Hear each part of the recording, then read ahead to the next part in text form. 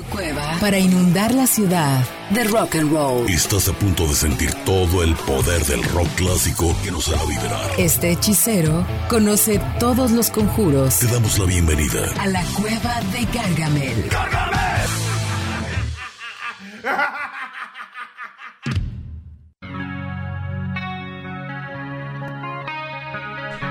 Buenas noches, bienvenidos a la Cueva de Gargamel. Estamos completamente en vivo a través de Éxtasis Digital 105.9.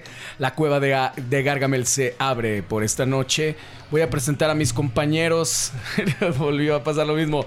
En la voz de Gargamel, el mejor cantante de rock and roll de este país, el señor Jorge González. ¿Qué tal? Buenas noches, bienvenidos a una cueva más.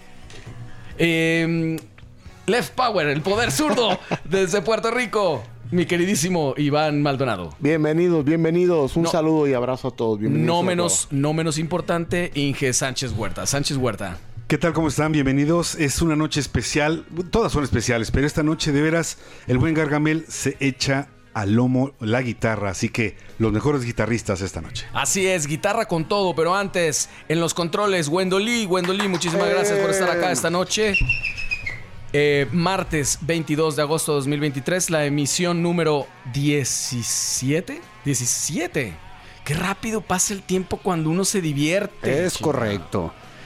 Hoy, como bien lo vaticinó mi buen Inge Sánchez Huerta, vamos a hablar de guitarristas. Es una labor titánica hablar de guitarristas porque justamente recargado en la guitarra. Es dificilísimo, amigo, ¿no? Sí. El otro día comentábamos que de hecho muchas bandas tienen 2, 3 guitarristas. Exactamente, no, y aparte digo, Inge, hace rato me estabas platicando tantas revistas que sacan listas de 100 y no repiten y se quedan fuera. En el mundo, obviamente todas las revistas especializadas, New Musical Express, estas revistas inglesas, está el Billboard estadounidense, y obviamente la Rolling Stone también tienen esas listas de los mejores guitarristas, pero imagínate, el número tiene que ser 100. O sea, y aún así no completan. La Rolling Stone sacó la de los guitarristas por ahí en el 2010 para abarcar un poquito más que la Billboard, que había abarcado hasta el 2000. Entonces imagínate, son puros del siglo XX y ahora ya acá trae del siglo XXI. Pero está de veras, o sea, el día de hoy yo sé que hay mucha gente que nos dijo sus vaticinios, pero híjole, hay algunos que sí quedaron fuera. No vamos a decir que quedaron fuera, simplemente para otro programa. Sí, claro, porque todos van a tener parte 2, parte 3, parte 4. En el momento de estar pensando en este programa, inmediatamente se nos vienen a la mente cientos de guitarristas, por lo menos decenas. Sí, claro, porque además la guitarra es como el instrumento insignia del rock, ¿no? O sea, todo el mundo hacen una fiesta de rock y la imagen es una guitarra. Y todo el mundo quiere rockear y hace como que está tocando una guitarra. Entonces la guitarra creo que es la imagen del rock. ¿Se te quedaron fuera guitarristas hoy, mi querido Iván? Sí, hay una. Ahí al final vamos a hacer una mención honorífica para que no se nos vayan a agüitar y nos vayan a tirar ahí. Ya ves que por las redes nos tiran. Dejaron dejaron el otro. Es imposible juntar todos en un programa de hora y media, la verdad. Oigan, es imposible. Cuéntenos también cuál es su guitarrista favorito o si tienen guitarristas favoritos por la línea de WhatsApp que tenemos, que es el 33 43 45 08 96. Repito, 33 43 45 08 96. Y nos vamos a la gustadísima sección del Inge Sánchez Huerta, el festejadero. Bien, rápidamente, el día 22 cumpliría 106 años John Lee Hooker. Roland Orzábal, 62 años, de Tears for Fears. Alfonso Andrés, 61 años, el de Caifanes. El miércoles 23, Kid Moon cumplirá 76 años, de The Who. Bueno, obviamente ya no. Cumpliría, perdón, es correcto el verbo. 25, el viernes, Gene Simmons, 74 años, obviamente la gárgola de Kiss. Rob Halford, de Judas Priest, el vocalista, 72 años. Elvis Costello, 69. Y nos pasamos ya rápidamente al día 27 de agosto, domingo. Alex Lifeson, 70 años, guitarrista de Rush, que tanto hemos hablado de Rush. Sí, y que hoy a lo mejor nos van a poner por ahí un tache, pero vamos a ver qué pasa. Y 56 años sin Brian Epstein, el que fuera el manager de The Beatles y que los organizaba, que fue cuando empieza pues no la debacle de los Beatles, pero sí era un personaje importante, Brian Epstein, que era el que los tranquilizaba. Y también 33 años de Stevie Ray Vaughan, que precisamente hoy tendrá un papel muy importante, no solamente en aparecer en la portada del Gargamel de hoy. Del fallecimiento, porque no dijiste. 33 años del fallecimiento. Del fallecimiento, 33 años sin Stevie Ray Vaughan, ya lo extrañamos. Así es, todos los días yo lo extraño, sobre todo en las mañanas cuando me hago mi cereal, mis azucaritas ahí, digo, ¿dónde está Stevie? ¿Dónde está Stevie? Porque, ay Dios mío, es un suplicio vivir una vida sin Stevie Ray Vaughan. Slash es el primero que vamos a escuchar hoy. Estamos escuchando a Guns N' Roses con Knocking on Heaven's Door de fondo, pero vamos a escuchar una canción también muy icónica, como que buscando qué canción también estaba medio difícil, ¿no? Que pudiera estar así sí, como... pues, es un súper guitarrista. Yo creo que de nuestra generación, de los más icónicos, ¿no?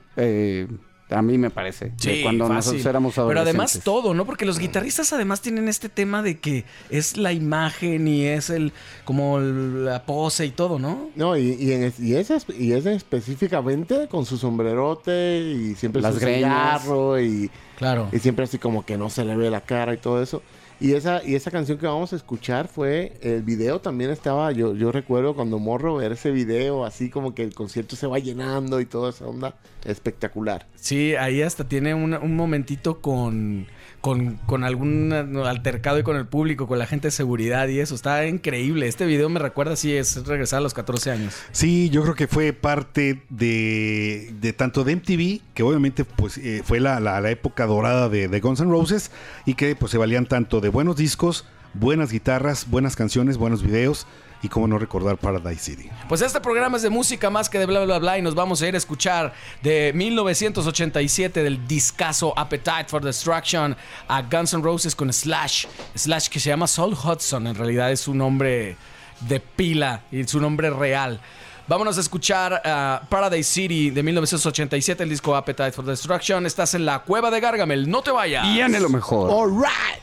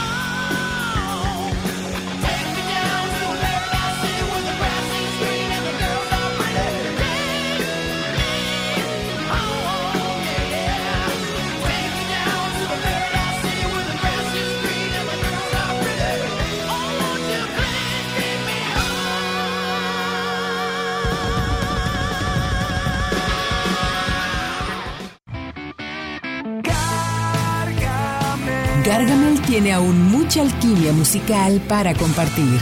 En un momento regresamos. El brebaje musical está listo. Y Gargamel nos tiene otra dosis de rock and roll. Continuamos.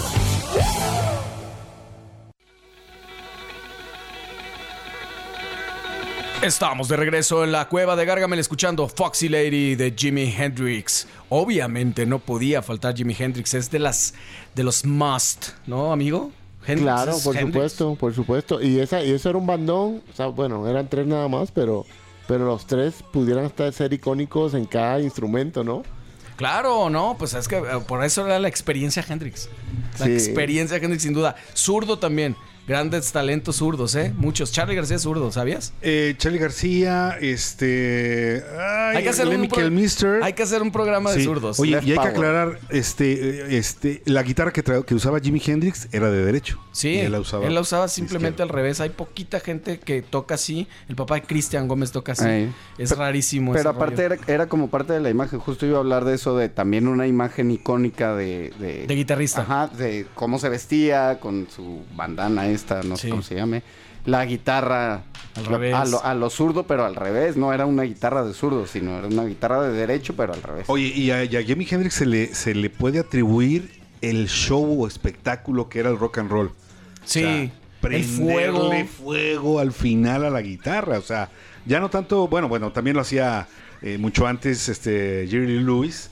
Con que el él quemaba piano. Con el piano. Claro. Pero después Jimi Hendrix lo hacía de una manera especial, como un ritual. Sí, y que de ahí vamos a ver un montón de gente que hace muchas cosas, que hace a la guitarra como parte suya, ¿no? Algunos así como haciéndole el amor a la guitarra, una cosa muy, muy espectacular. Y como Hendrix, pues muchísimos que vamos a ver más adelante. Pero Hendrix en específico, ¿qué fue para ti? No sé, ¿qué fue lo primero que viste de Hendrix en tu vida? Fíjate que... Allá por los 30.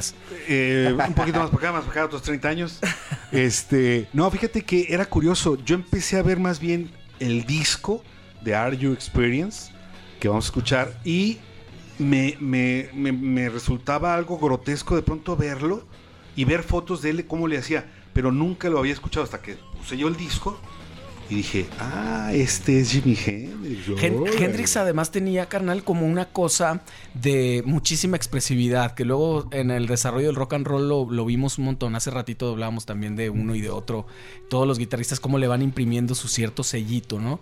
Y él tenía esta cosa también como muy distorsionada, inició con este rollo del fuzz y con un sonido muy particular. Sí, y muy especial. Fue muy admirado por muchos guitarristas muy importantes, por George Harrison, por ejemplo. Entre otros. Claro. Entre muchos otros, pero él le platicaba mucho a sus demás compañeros de los Beatles. Necesitan ver a Jimi Hendrix, está haciendo cosas espectaculares. Exactamente. Sí, hay muchas historias de guitarristas así, creo que Randy Rhoads, creo que varias gente así como que iban y lo veían y decían, ¿dónde pongo hacerme los dogos? O sea, ¿dónde voy a poner mi carrito de tacos? Sí, me retiro. Sí, no sé, a lo mejor muchas leyendas urbanas sobre eso, pero, o sea, algo tiene que ser verdadero, o sea, de todo lo que platican sobre eso. Hendrix además tenía la particularidad de que cantaba. Y estas cosas que hacen los guitarristas que cantan, como Gary Moore, como Eric Clapton, como... Kurt Cobain. Pues sí, Que simplemente. Kurt Cobain también era zurdo. Fíjate qué interesante. El punto es ese. Era un cantautor muy especial, aunque de alguna manera sí evocaban algunos covers de blues. Pero Hendrix le dio otro tono al blues y hacerlo más rock, más pesado, más visceral. Yo creo que le debemos completamente Mucho. este pasaje del blues al rock, ¿no? Sí, y como ya un poquito más pesado, ¿no? Más rasposón, más duro. Pues es que de ahí, yo pienso que de ahí como que se fueron varias como raíces o vertientes, porque se fue por el lado más psicodélico, pero Ajá. también blusero, pero también más metaloso, un poco Y muy sí. experimental, ¿no? De muchos soniditos raros que nadie hacía. Y además, insisto, combinándolo con la voz, que era una cosa, o sea, nunca dejaba silencio, pues. Sí, y no sé, ya para los que son más técnicos en esa onda, no sé cómo estaba la onda de cuántos pedales o qué utilizaba él para tocar, para sacar, como dice Jorge, toda ese estuche de monerías que hacía tocando, porque ahorita pues tú ves a una persona Un guitarrista tiene, ¿qué te gusta? Una pedalera que ocupa 2 metros cuadrados en el suelo, y ese vato con un pedalito de distorsión y vámonos. No lo sé, deberían, hay guitarristas que nos estén escuchando, que nos estén viendo para ver por WhatsApp o algo, que nos manden un mensaje, pero según yo, era alguien de muy mínimos recursos, de efectos y esas cosas, ¿no? Pues debió de haber sido algún Fuzz y el famosísimo Cry Baby, ¿no? Sí, sin duda, claro. Y el ampli. Un poco más, sí, y el ampli. Y ampli durísimo. Fíjate qué interesante que el mismo Hendrix en esa época de los 67, 68, 69 y Woodstock fue su escenario perfecto. Yo creo que el pensar en Festival de Woodstock es Jimi Hendrix. Claro. Y de ahí Eric Clapton y todos los de Inglaterra volteaban y se les caía la baba de verlo, de veras. Alguna vez Jeff Beck, Jimmy Page dijeron, es que ver a Hendrix era un orgasmo, era algo era una experiencia, increíble. exactamente. Era una experiencia. Y fíjate que justamente estábamos celebrando el 18, del 15 al 18 de agosto del año de 1969 fue el famosísimo Woodstock. Un parteaguas, ¿no? Para el rock and roll y para la música en general, para los festivales. Y una de las presentaciones más icónicas es justamente la de Hendrix. Sí, junto con la de Santana, se podría decir también, ¿no? Sí. Pero la de Hendrix... ¿Qué cantidad de cosas se metían? Porque salen en los videos. Hasta el cepillo, sí, qué bárbaros. No, y la música bien rápida, tocada. O sea, tú después escuchas las versiones del álbum y luego es lo de Woodstock y te dices, ay. No, sí estaba bueno. Estaba bueno. Vámonos con música. Vamos a escuchar de Jimi Hendrix de 1967. 6-7. Hey Joe con Jimi Hendrix del famosísimo disco Are You Experienced. Estás en la Cueva de Gargamel. No te vayas. Viene lo mejor. All right.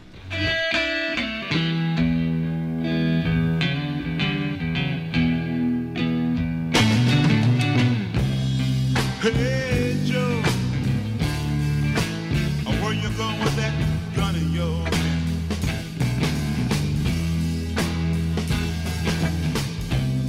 Hey Joe, I said, where you going with that gun in your hand? Oh.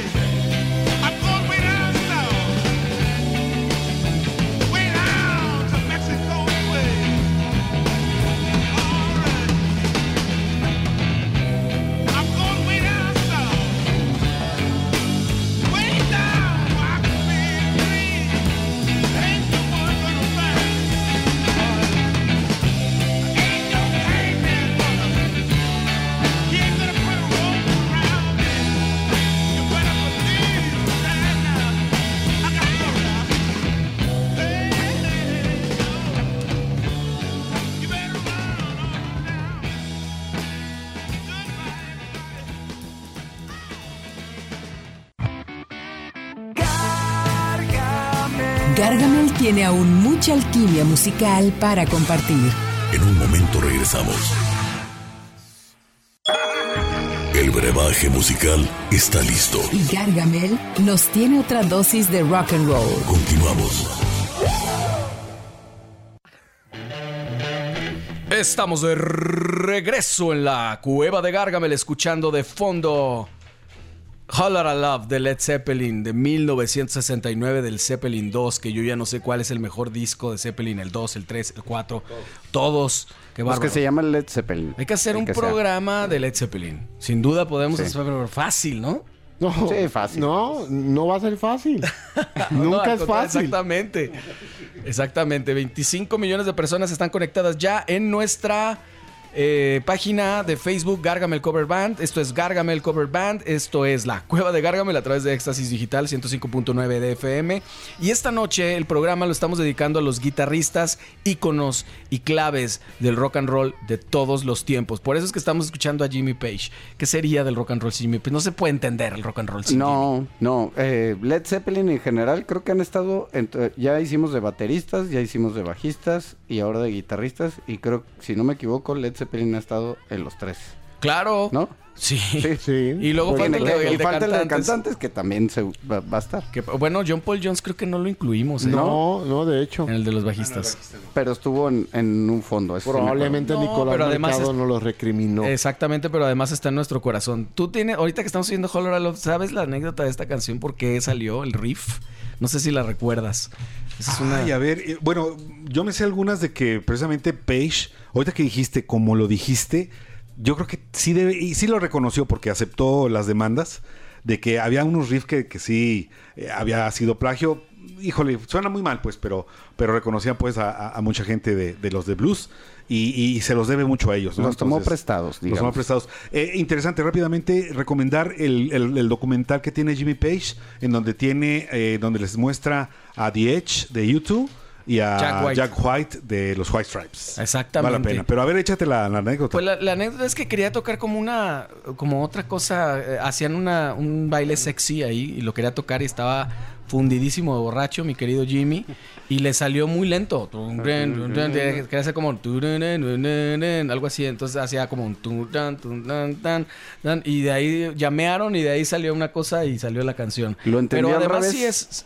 Que no pase eso con los músicos de entender las cosas al revés, ¿verdad? Exactamente, pero además sí es una canción robada, ¿no?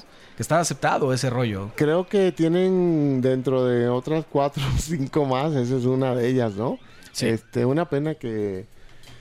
Pues, bueno, no una pena, porque Plant en una ocasión dijo, bueno, yo las tiro y si pegan, pues pago. Buenísimo. ¿Sí, no? Pues estamos hablando mucho de Whole Lotta Love, pero hoy vamos a poner celebrando la vida y obra de Jimi Page, perdón. Es que Hendrix es el mayor. Pero vamos a escuchar Black Dog, que también es así. Un rolón de los infaltables de Led Zeppelin. Exacto, del Zeppelin 4. Que esos son de los poquitos los recuerdos primeros que tengo yo en mi vida, de escuchar esa canción. Yo me acuerdo del olor de las bocinas. Exactamente. Y esa canción siempre sale entre los riffs más brutales del rock, junto con pues algunos de Black Sabbath y lo que quieras, pero siempre Black Dog, esa línea es legendaria. Esa super penta y ahí medio también en cromática. No, mi querido Inge, tú. Yo creo que Black Dog. Black Dog. Bueno, es Led Zeppelin y obviamente es un himno del rock and roll. Hoy traemos más ganas de escuchar música que de hablar, así que vámonos a escuchar Black Dog de 1971, el disco Led Zeppelin 4. Jimmy Page en la guitarra, Led Zeppelin, el poder, el rock and roll, no hay más. Estás en la Cueva de Gargamel. Viene lo mejor. All right.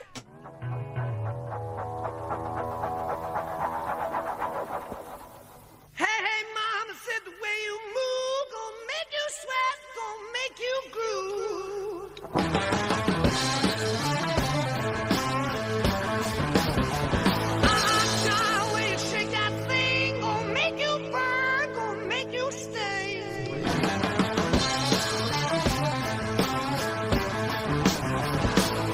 baby,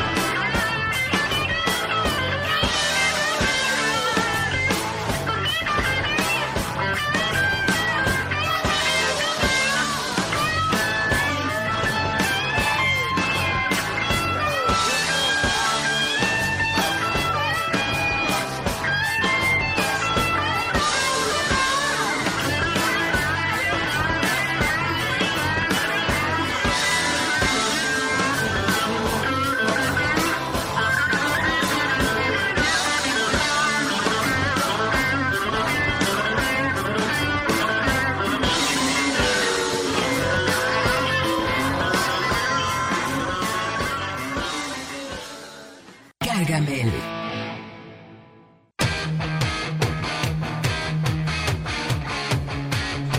Estamos de regreso en la Cueva de Gargamel en un programa increíblemente prendido hablando de guitarristas de rock and roll. Y bueno, aquí fuera del aire estamos pues rockeando durísimo. Y además con toda la gente que nos está contactando por el WhatsApp, que es el 33 43 45 08 96. 33 43 45 08 96. Y también por nuestra página de Facebook, Gargamel Cover Band. Escuchamos recién a Led Zeppelin con Jimmy Page, la guitarra, Black Dog. Y ahorita estamos escuchando, pues, sin duda, un ícono de la guitarra tiene que ser Van Halen. Panamá. Puede ser el mejor, rolón, ¿no? Es el mejor mientras lo estamos escuchando, sin Exacto. duda. En este momento es el mejor guitarrista del mundo. Y últimamente hemos traído mucho Van Halen, mi querido Iván, ¿eh? ¿Qué pasa? Es que, pues, siendo un programa de rock, ni modo, o sea... No, pero en nuestra vida. Ah, también. No en el programa, en todo. No, pero es que Van Halen todo. Metallica y Van Halen. Es que, pero... Ahí resumes todo lo que es el buen gusto. Oye, mi querido Inge, Van Halen sí que tiene muchísimas anécdotas, muchísimas. Yo me puedo acordar de 3, por lo menos, ¿no? La participación con Michael Jackson. Ok. Nada más. Bueno. Digo, es que no quiero acaparar todas. Sí, claro. No. Pues simple y sencillamente que, aunque son estadounidenses, nacen en Países Bajos, bueno, antes Holanda. Porque el padre obviamente es de allá, claro. Era militar y después se trasladan a Estados Unidos y pues obviamente adoptan pues la gringolés. Pero anécdotas también, seguramente era bien borrachote, algo debe de haber ahí, ¿no? ¿No te acuerdas de alguna?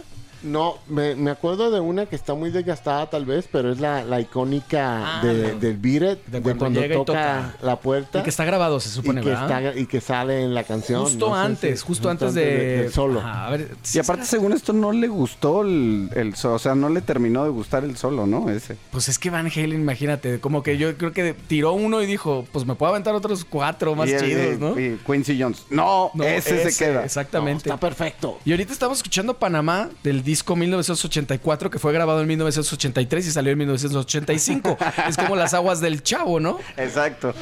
De Jamaica. Oye, y pero vamos a escuchar. No sé por qué mi buen Inge escogió un cover de Van Halen. Está bien. Y no escogió algo original. You Really Got Me. Que bueno, está interesante porque sí la hicieron suya, ¿no? Sí le dieron una interpretación muy distinta. O sea, bueno, sí sabes qué es la rola.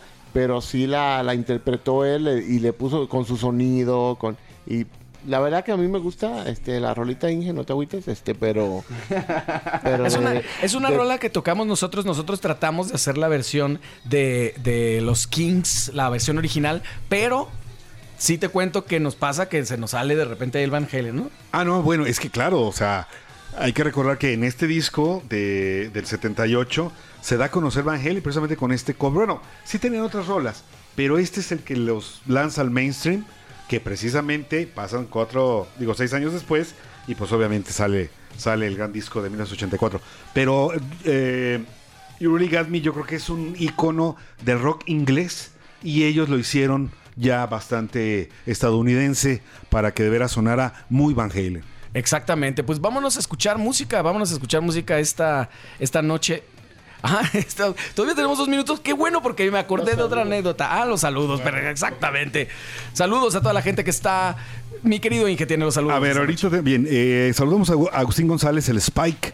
Y él nos dijo que Spike es claro, es un buen ingeniero.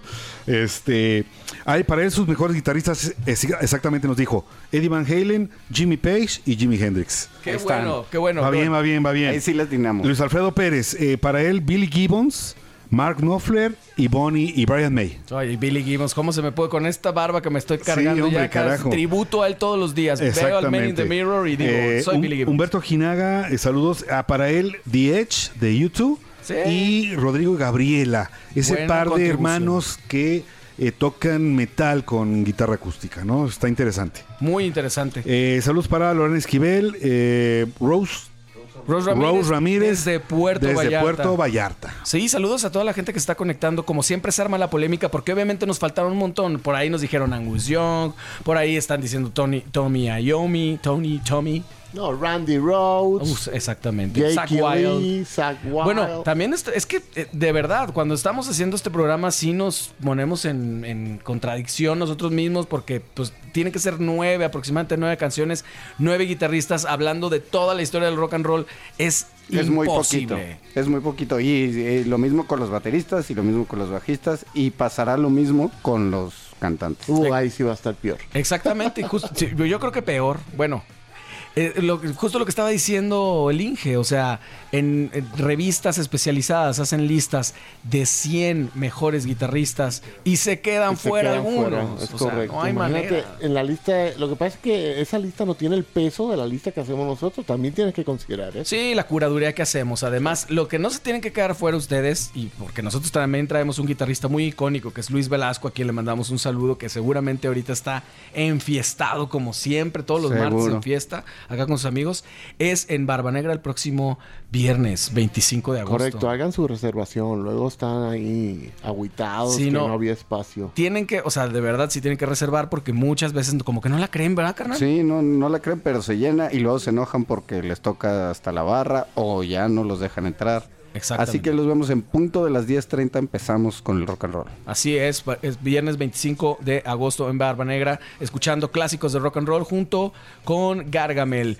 Y bueno, pues vámonos a escuchar musiquita, vamos a escuchar al buen Eddie Van Halen en la guitarra, de 1978, You Really Got Me, Van Halen, del disco Van Halen. Estás en la Cueva de Gargamel, no te vayas. Viene lo mejor. All right.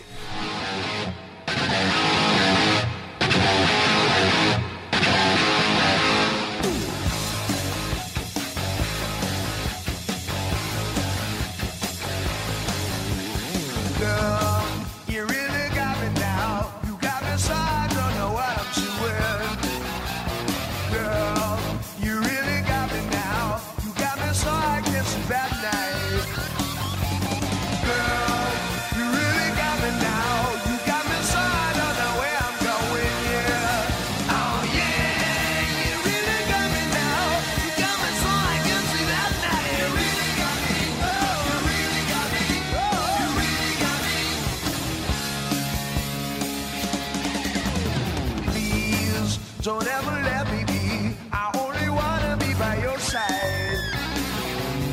Please, don't ever let me be. I only wanna be by your side. Girl, you really got me now. You got me so I don't know what I'm doing, yeah. Oh yeah, you really got me now. Got me so I can't sleep that night. You really got me. You really got me. You really got me.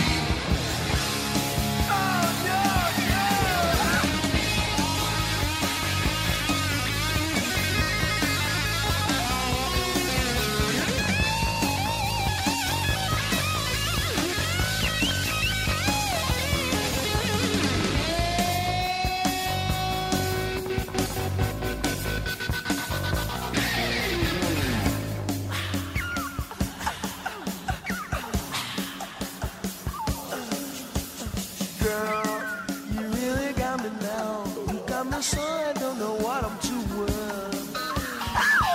Girl, you really got me now. Got me so I can't sleep at night. Girl, you really got me now. You got me so I don't know where I'm going, yeah. Oh yeah, you really got me now. Got me so I can't sleep at night. You really got me.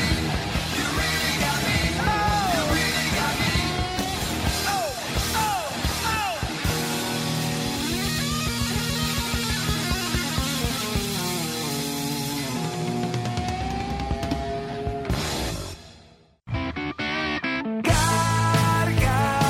Gargamel tiene aún mucha alquimia musical para compartir.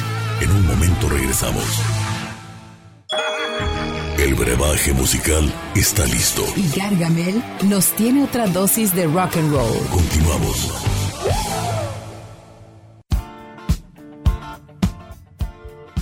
Estamos de regreso en la Cueva de Gargamel, escuchando rock and roll, puros guitarristas del rock and roll. Si acabas de sintonizar, esto es la Cueva de Gargamel, trata de rock and roll. De rock and roll y de guitarristas en específico. Esta noche guitarristas. Estamos escuchando nada más y nada menos que David Gilmour, ¿verdad? Sí, Un poquito, esa es la de Another Brick on the Wall. Oye, pero esto Chachito ha que sido- medio la hallaba, ¿ah? Pero esto ha estado en llamas, uno tras otro, puro... Guitarristas, puta. sí. A mí, yo creo que de los que más me dolió que no incluyéramos hoy es a Dimebag Darrell, mi gran amigo que Sí, también ya nos dejó no, hace a unos mí años. muchos, porque pues a mí sabes que yo soy más de la onda de glam y eso, y pues ahí casi no, o sea, se coló más o menos ahí diríamos, ahí que acaba de pasar, ¿no? El Eddie, pero el Gilmour, ¿qué te digo? Ese feeling, o sea, también diríamos que cambió, o sea, como... O sea, esa onda de... O sea, hablábamos de Hendrix hace rato. Pues también Gilmour, en esa onda psicodélica y... Lo el enserió, feeling. lo suavizó, lo hizo un estilo. Es de los guitarristas y de los músicos que siempre hablamos. Haz un solo tipo Gilmour. Ajá, y es justo lo que iba a decir, es otro tipo de guitarrista, ¿no? Mucho más con sentimiento, queriendo expresar sin virtuosismo en el sentido de la rapidez, pues. Sí, el Sino- shredder, ajá. ¿no? Así tipo... Sí, claro, como los guitarristas ochenteros, así Ajá. muy rápidos. Sino glam. con más feeling y más ondita y más chido. Fíjate cómo la época en la que sale Pink Floyd, 1967, que es una época hippie y que la onda progresiva, psicodélica más bien, le llamaban en Inglaterra. Syd Barrett conoce a David Gilmour, a Roger Waters, Nick Mason y Rick Wright, ¿no? Y hacen Pink Floyd. Y obviamente toda la onda era muy psicodélica y la onda que traía Gilmour, pues era como bien dijo Jorge, o sea, es un músico no acelerado, sino muy fino a la hora de ejecutar. Yo digo que está entre un Jimmy Page y un Eric Clapton. Sí, sí. Definitivamente. Mira, bien dicho ahí. Y a ti que te encantan los datos así medio inútiles, mi querido Inge, The Black Strat, la estrato negra, es la guitarra más cara que se ha vendido, ¿eh? No tengo el dato acá, pero es la guitarra más cara. Es como una cosa tipo $50 millones. Se subastó. ¿Y esa de quién era? De David Gilmour. Ay, perdón, es que yo soy baterista, pues. No, pero estábamos hablando de David Gilmour. Pero justamente, pues es el de los guitarristas que no podía faltar y no faltó. Y curiosamente no es un guitarrista así, con tanta distorsión y tanta onda como... Sí, por acá tenemos también otro par que también son así, de la onda más expresiva, más ¿no? expresiva, con más sentimiento, digamos. Exactamente. Y vamos a escuchar bueno, por favor. Mira, yo sé que el poder establecer guitarristas de estas era por géneros o por años o por país, híjole, era agarrar universalmente.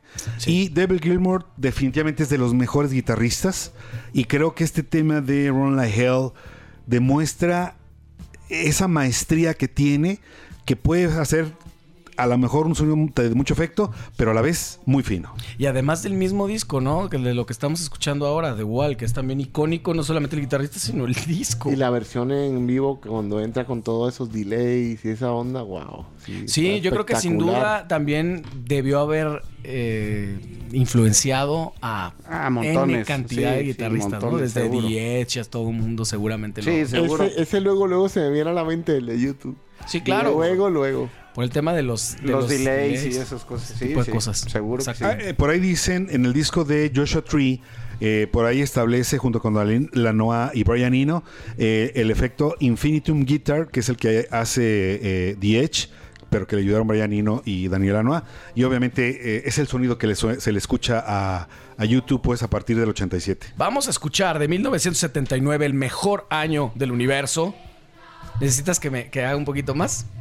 Muy bien, perfectamente. Bueno, lo Tenemos alargamos. saludos, tenemos algo. Les recordamos que vamos a estar el viernes en el Barba Negra, el 25 de Sí, agosto. a las 10:30. Por ahí, perdón, en el Facebook nos han saludado Aura Ortiz, Wens López desde Tamaulipas, nos están escuchando, así que saludos, mi estimado Wens, gracias. Ana Lilia López, José Luis Hernández desde Monterrey, Carlos Sainz, Santiago Corona y, bueno, Antonio Rolón por ahí ya lo habíamos comentado también, ¿verdad? Sí, Garo Garín, que nunca falla. Saludos de Garo Garín. Y pues recordándoles que vamos a estar este viernes en Barba Negra, el 25 de agosto a las 10:30 de la noche. Así es, reserven porque se llena y se quedan sin lugar. Seguimos hablando de guitarristas y vienen las sorpresas porque obviamente nuestro querido producer, el ingeniero Sánchez Huera, nos deja así como que abre boca primero. Primero nos va seduciendo desde la manera que llega con su outfit de la noche. Exacto. Luego su festejadero, cada una de las secciones que hacemos también fuera del aire. Y al final, pues, nos va dejando con los guitarristas. Esta noche, que en específico estamos hablando de ellos, los mejores. Sin duda van a quedar para el final, Sí, que ahora entonces, los mejores, ¿no? Ahora se está poniendo, según esto, va en orden hasta el Pinnacle, ¿no? Al final Claro, pináculo se dice. Sí, Pina. Exactamente. Por favor, mi querido Inge. Gilberto Sánchez nos dice que el Rory Gallagher también fue un buen guitarrista y que este programa merita una segunda y tercera parte. Sin duda Cuarta alguna. y quinta, sí. Yo creo que ahora sí nos vamos con música, ¿no, mi querida Wendolly? Todavía te queda perfectamente. Los guitarristas que se quedaron en el tintero para ti. Sí, para mí, Randy Rhoads. Ah, claro. Randy Rhoads, y casi todos van a ser de la misma onda. Randy Rhoads, Jake Lee. Tú mencionaste el otro Zakk Wylde, todos de Ozzy. Sí. Angus Young. Angus Young. CC Top, lo acaban de mencionar, Sí, se me fue Billy el nombre. Gibbons, Billy Gibbons. Gary Moore, qué sé yo. Gary muchos. Barry Ríos, no. Oye, sí, pero además, lo que pasa es que la guitarra, sin duda, con bajistas nos costó un poquito menos de trabajo, porque no es como el espíritu de una guitarra. Cuando alguien piensa en el rock and roll, pues piensa en una guitarra eléctrica. Sí, es lo que Entonces, el decía, sonido, es sin como la duda. imagen. Como, sí, o sea, te digo, se hace una invitación de fiesta de rockera, una guitarra eléctrica. No hay otra manera de ponerlo. Y es bien loco también cómo estos guitarristas se van haciendo cuando llegas, por ejemplo, el lugar que antes tenía nuestro compañero Beno Albarrán, eran guitarrista tras guitarrista tras guitarrista, y ahora estamos viendo a todos y con sus íconos, con sus particularidades. Fíjate que yo creo que todo comienza con el blues y el country, que el hecho de utilizar la guitarra eléctrica, ¿no? El blues, aunque empezó de manera acústica con el piano, con el contrabajo, y a lo mejor hasta con un, ¿cómo le llamaban? Era un lavadero. Ajá, sí, tal Sí, cual. un lavadero. Era eso. Exactamente, y darlo con los dedos. Es y unos dedales. Es loquísimo ver además, Inge, que la guitarra es un instrumento realmente joven. Dentro de la historia de la música, Sí. es un instrumento joven que no pasa... Bueno, no llega ni a 100 años. Para mí eso es joven como sí, un no. instrumento. Sí, claro. No, pues por ejemplo el piano, ¿cuántos siglos tiene? Exactamente. O el arpa o el violín. Entonces la guitarra eléctrica es algo muy nuevo. Es correcto. Y hoy la estamos celebrando en la Cueva de Gargamel, escuchando puros guitarristas. Porque pues es que me emociono. Vamos a escuchar a David Gilmour con Run Like Hell, un rolón de 1979, el disco The Wall con Pink Floyd. Estás en la Cueva de Gargamel, no te vayas. Viene lo mejor. All right.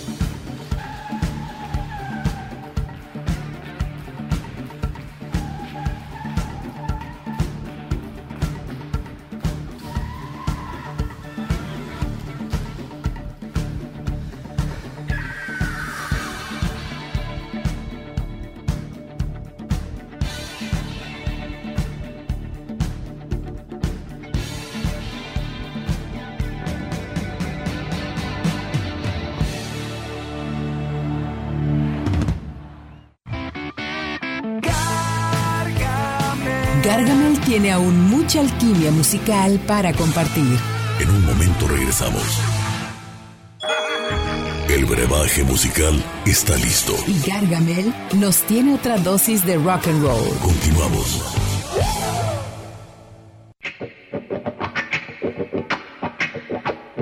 Estamos de regreso en la Cueva de Gargamel, escuchando de fondo a Voodoo Child, esta canción original de Jimi Hendrix y aquí versionada por el gran Stevie Ray Vaughan.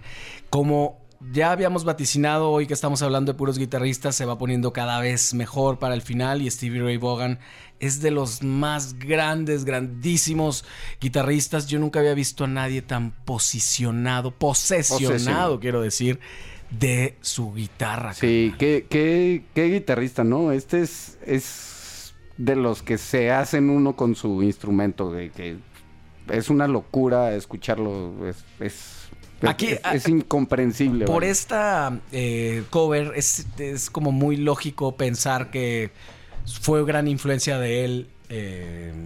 Hendrix, ¿no? sí, por supuesto. Pero creo que sí. Y también igualito que Hendrix compartía el hecho de que también cantaba.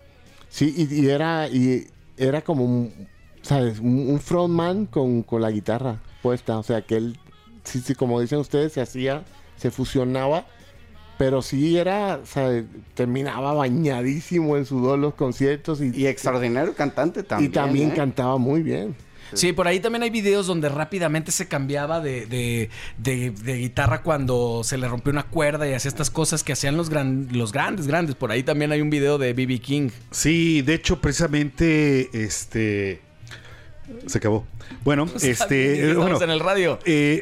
Stevie Ray Vaughan, sus influencias definitivamente son B.B. King, Albert King, Freddie King, Buddy Guy, ese es otro fundamental del blues en la guitarra, Otis Rush y Jimi Hendrix, obviamente, ¿no? Y bueno, él es de Dallas, Texas, pero de alguna manera adoptó el blues sureño, híjole, de lo mejor que pudo haber sido, y que lamentablemente en 1990, en el 27 de agosto, que precisamente se festejan 33 años, fallece en un accidente de helicóptero.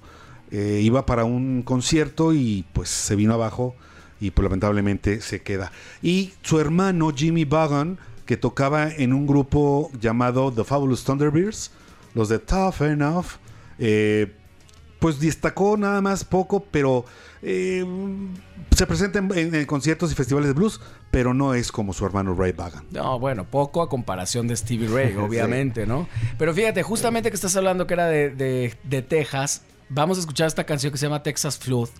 O Flood o Flood, mi querido, porque yo con el inglés ya no lo entiendo. Es flood, ¿verdad? Flood. Texas Flood. O sea, de inundación. Sí, la inundación flood. de Texas, que supongo Flood. que sucedió porque era también muy con el rollo de el blues y de hablar de las cosas que pasaron, un poco como estar ahí contándoles historias, ¿no? Oye, medio peluceado por algunos bluseros, ¿no? Sí, bueno, ya sabes. Tiene sus siempre. haters. No hablamos de eso, pero justamente Slash, por ejemplo, es medio también vituperado por algunos rockeros. Por algunos. Pero hasta Jimi Hendrix me platicabas, ¿no? Que tiene su grupo de haters también. Yo eso no lo recuerdo, pero no lo dudo porque todo mundo tiene sus haters. Yo creo que cuando tienes hater es que vas por buen camino. Oigan, vámonos a escuchar entonces a Stevie Ray Vaughan esta grandiosísima canción que Pride and Joy, exactamente. Claro que sí, estaba deshaciéndose el Inge para que no la fuera yo a regar, pero no la regué finalmente. Pride and Joy del disco Texas Flood. Stevie Vaughan con su banda que se llama Double Trouble de 1983. Vámonos a escuchar esta rolota de guitarra en la Cueva de Gargamel. ¡No te vayas! Viene lo mejor. All right.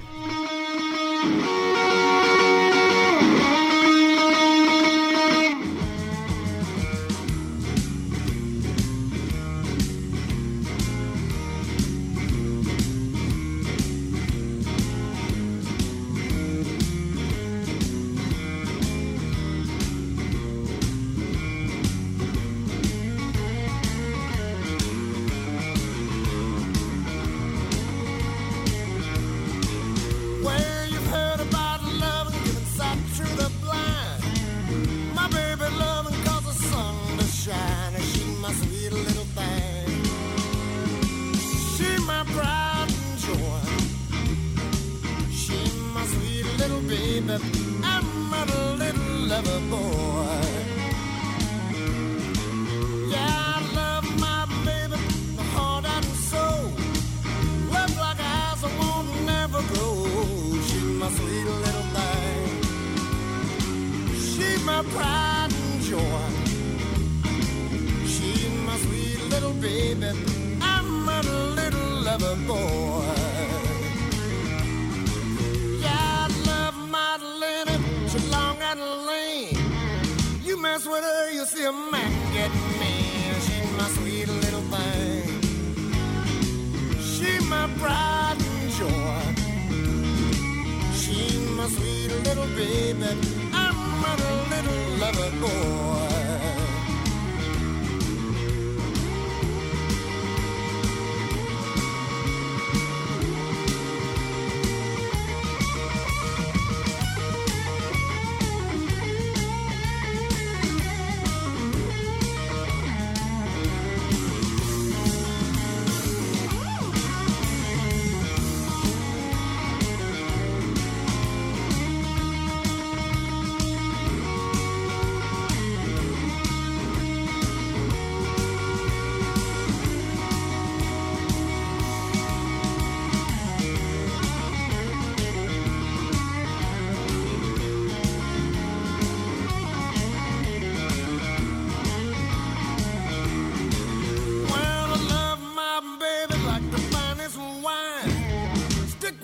Until the end of time, she's my sweet little thing. She's my pride and joy. She's my sweet little baby. I'm a little lover boy. Yeah, I love my baby, my heart and soul. Love like eyes that won't never grow. She's my sweet little thing. She's my pride and joy. She's my sweet little baby. I'm a little lover boy.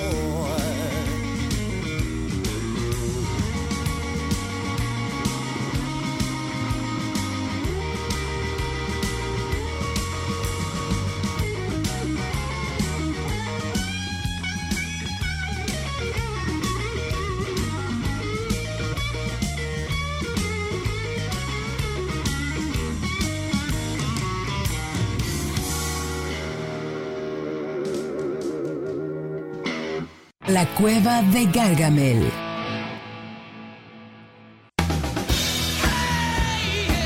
Estamos de regreso en la Cueva de Gargamel escuchando When Love Comes to Town de fondo de YouTube con el maestro, el dios de la guitarra, B.B. King.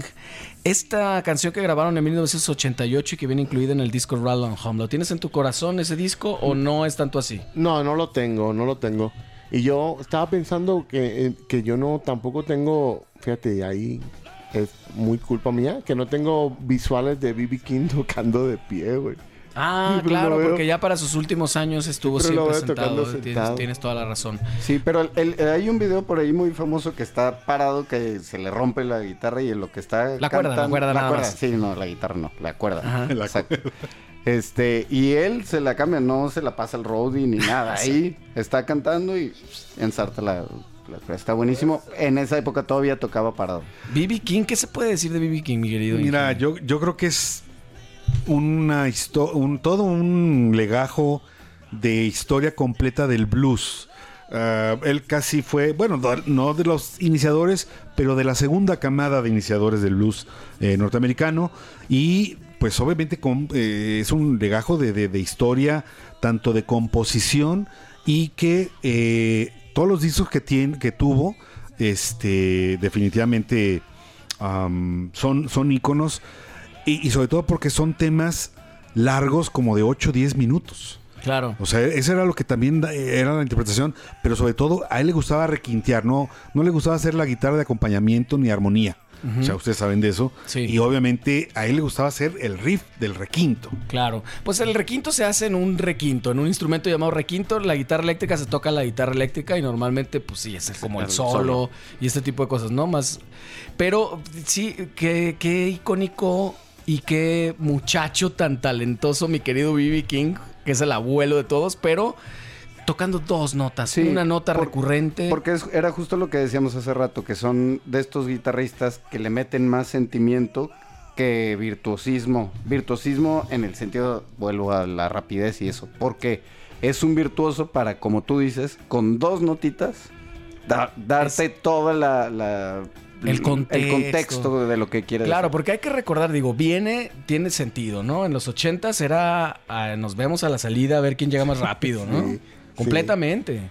Sí, a mí, por ejemplo, de B.B. King, regresando a lo que mencionaba de que los recuerdos que tengo de él es verlo tocado sentado, inclusive así te transporta, o sea, te tiene una energía, y así como muy a la cabeza mientras tocaba, era todo como esa onda Stevie Wonder en el piano, ¿no? Claro. Hay que destacar también, mi querido Inge, su infaltable y su fiel compañera Lucille, que era la guitarra, ¿no? Es impresionante que el buen B.B. King le gustaba mucho. Bueno, le puso nombre desde entonces a su guitarra, lamentada Lucille. Híjole, pues es que volvemos a lo mismo. Si podemos hablar de Jimi Hendrix como que es el emblema del rock, del blues, definitivamente es B.B. King. O sea, porque cabe destacar que incluso, nada más estuvo en los inicios del rey Elvis Presley.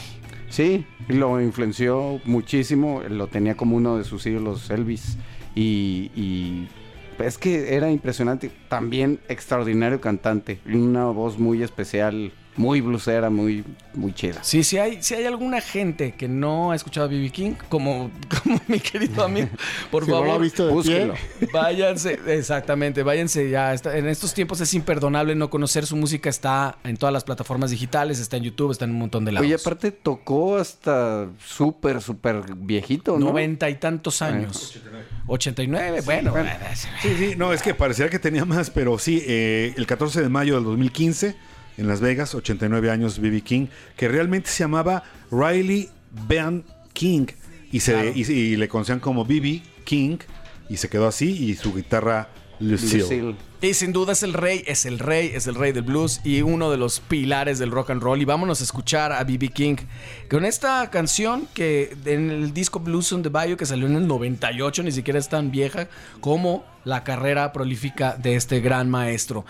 Vamos a escuchar a B.B. King con Blues Boys Tune. Estás en la Cueva de Gargamel, no te vayas. Viene lo mejor. All right.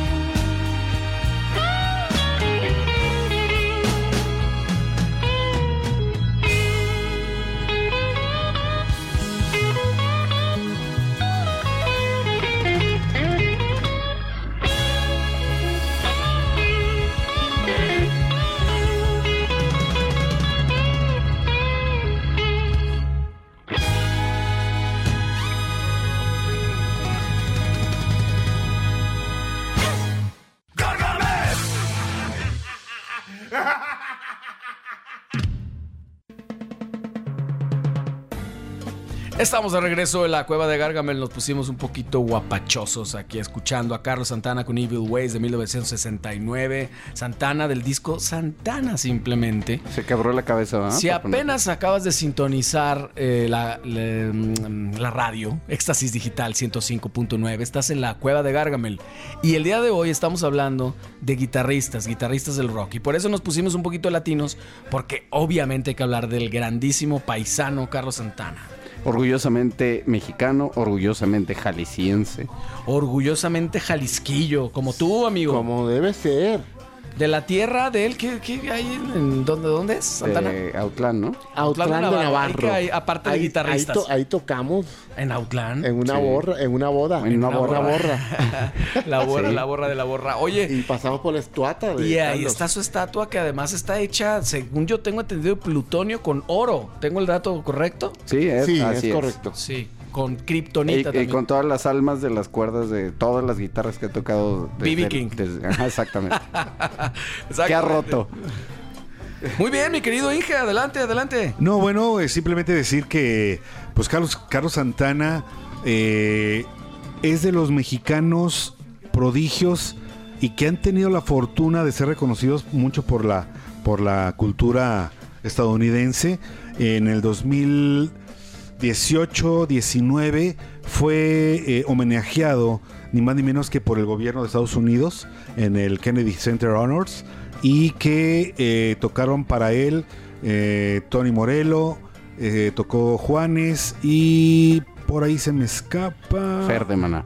Bueno, cantó Fer de Maná, oye cómo va, pero nomás la cantó. Bueno, pues ahí estuvo. Pero ahí estuvo, obviamente. y ay, se me fue ahorita también otro bluesista. Pero bueno, fue homenajeado. Entonces, híjole, qué padre que alguien de Autlán de Navarro haya tenido un éxito tal cual. Y como hace rato lo dijo bien Iván, en Woodstock fue de los mejores.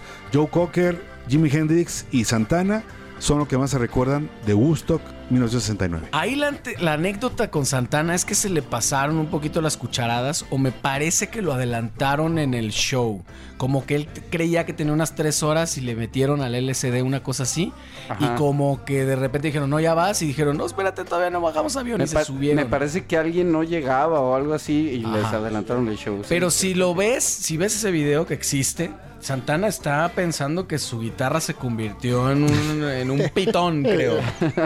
Sí. Pero así grandota. Sí, ¿no? Vibrante, sí, como la guitarra, por claro. supuesto. Y ese show está bien impresionante porque todos, o sea, Todos en la están parte así, del sí, solo claro. de batería es así de este Sí. güey, ¿qué le pasa? O sea, Como que me se va recuerda a a la morir. época que tocábamos en Leyendas del Rock. Algo así de Oye, vibrantera.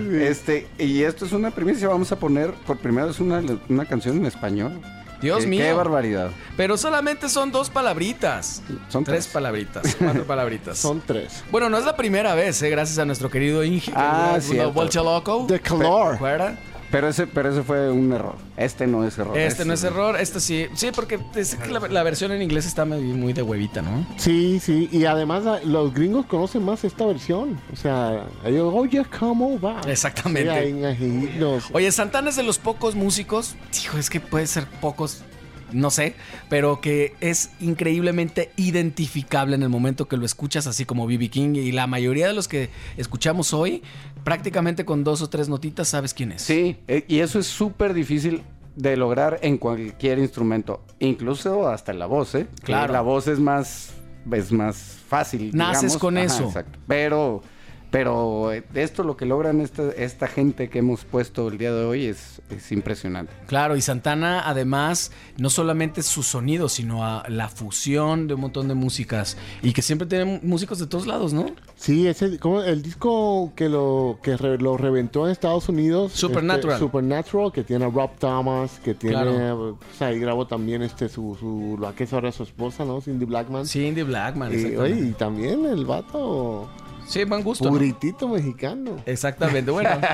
Cindy Blackman, ¿de dónde será Cindy Blackman? Yo creo que neoyorquina o algo así, ¿no? Pero Todo- él quería un Blackman y ahí lo tuvo. Exactamente. Con Cindy. Oye, pues estamos despidiendo ya el programa porque esta noche estuvo llena de rock and roll y de guitarristas específicamente. Todavía no, ¿verdad? Nos queda uno entre todavía. Pero estamos empezando la despedida, por eso ya viendo justamente como al horizonte de la despedida, pues estamos hablando de guitarristas icónicos del rock and roll en la Cueva de Gargamel de esta noche que insistimos que seguramente nos faltaron, como siempre. No, y nos van a faltar. Y vámonos muchos. entonces a escuchar por fin a Carlos Santana con Oye Cómo Va de 1970 del disco Abraxas, este disco famosísimo de Carlos Santana. Tapatío, Jalisquillo de Autlán de Navarro para el mundo. Estás en la Cueva de Gargamel, no te vayas. Viene lo mejor. All right.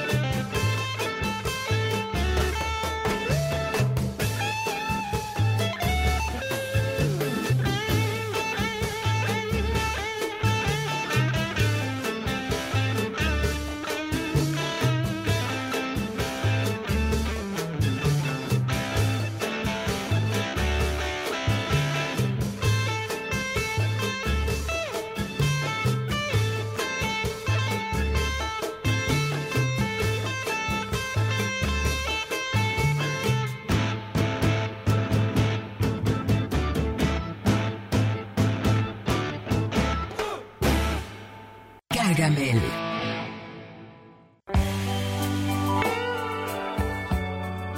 Estamos de regreso en la Cueva de Gargamel, escuchando de fondo al gran Eric Clapton. Wonderful Tonight, qué bonita canción. Esta canción es sensual, es como para ponerte unas velitas, para ponerte... Pues ponerte... Sí, romanticón. Romanticón. No, y aparte de... Esa me cambió la voz. Y aparte del 77, que es un año espectacular. Espectacular para los fracasos. No, no es cierto. Oigan, pues ya, ahora sí estamos en la despedida. Lo que pasa es que yo traigo hambre el día de hoy. Vamos al Tripira Taco. Tripira Tour, ¿no? Hoy vamos a romper un récord, amigo. Sí, hoy yo creo que sí. Hoy creo que hoy caen algunos récords de taquerías y personales.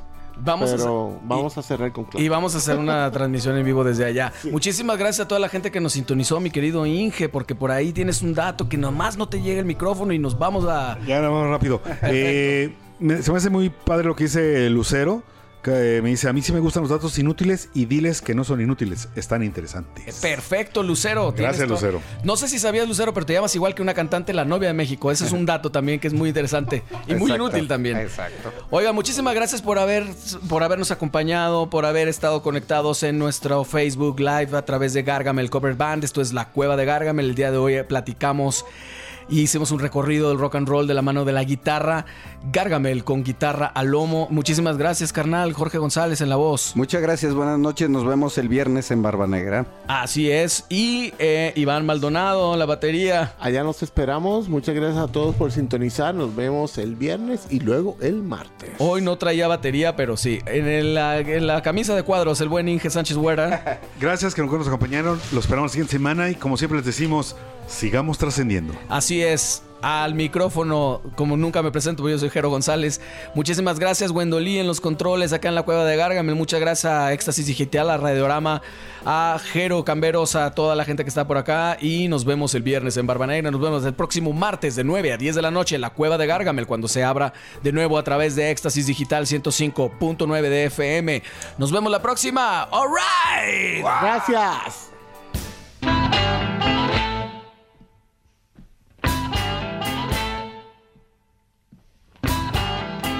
Gypsy woman told my mother, before I was born, you got a boy child's coming, wanna be a son of a gun. You're gonna make pretty women's jump and shout, and then the world wanna know what this all about. But you know I'm here. Everybody knows I'm here. When on the hoochie coochie man, everybody knows I'm here.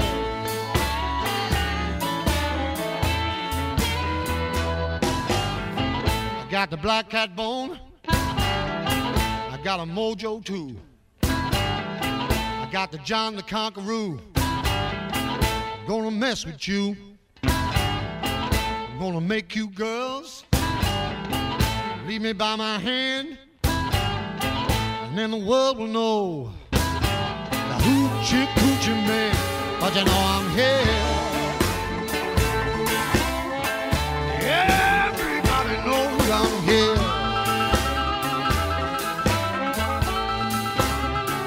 Playing on the hoochie coochie man.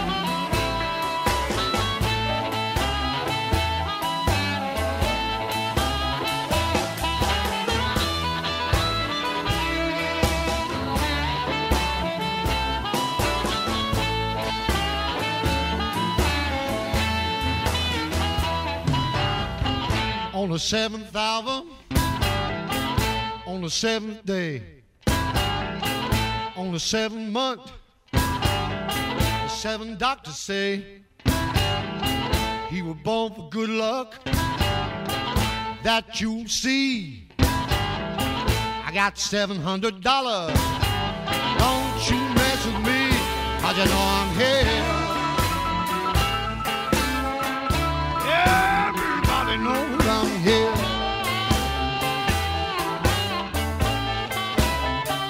Clean on the hoochie coochie man. Everybody knows I'm here.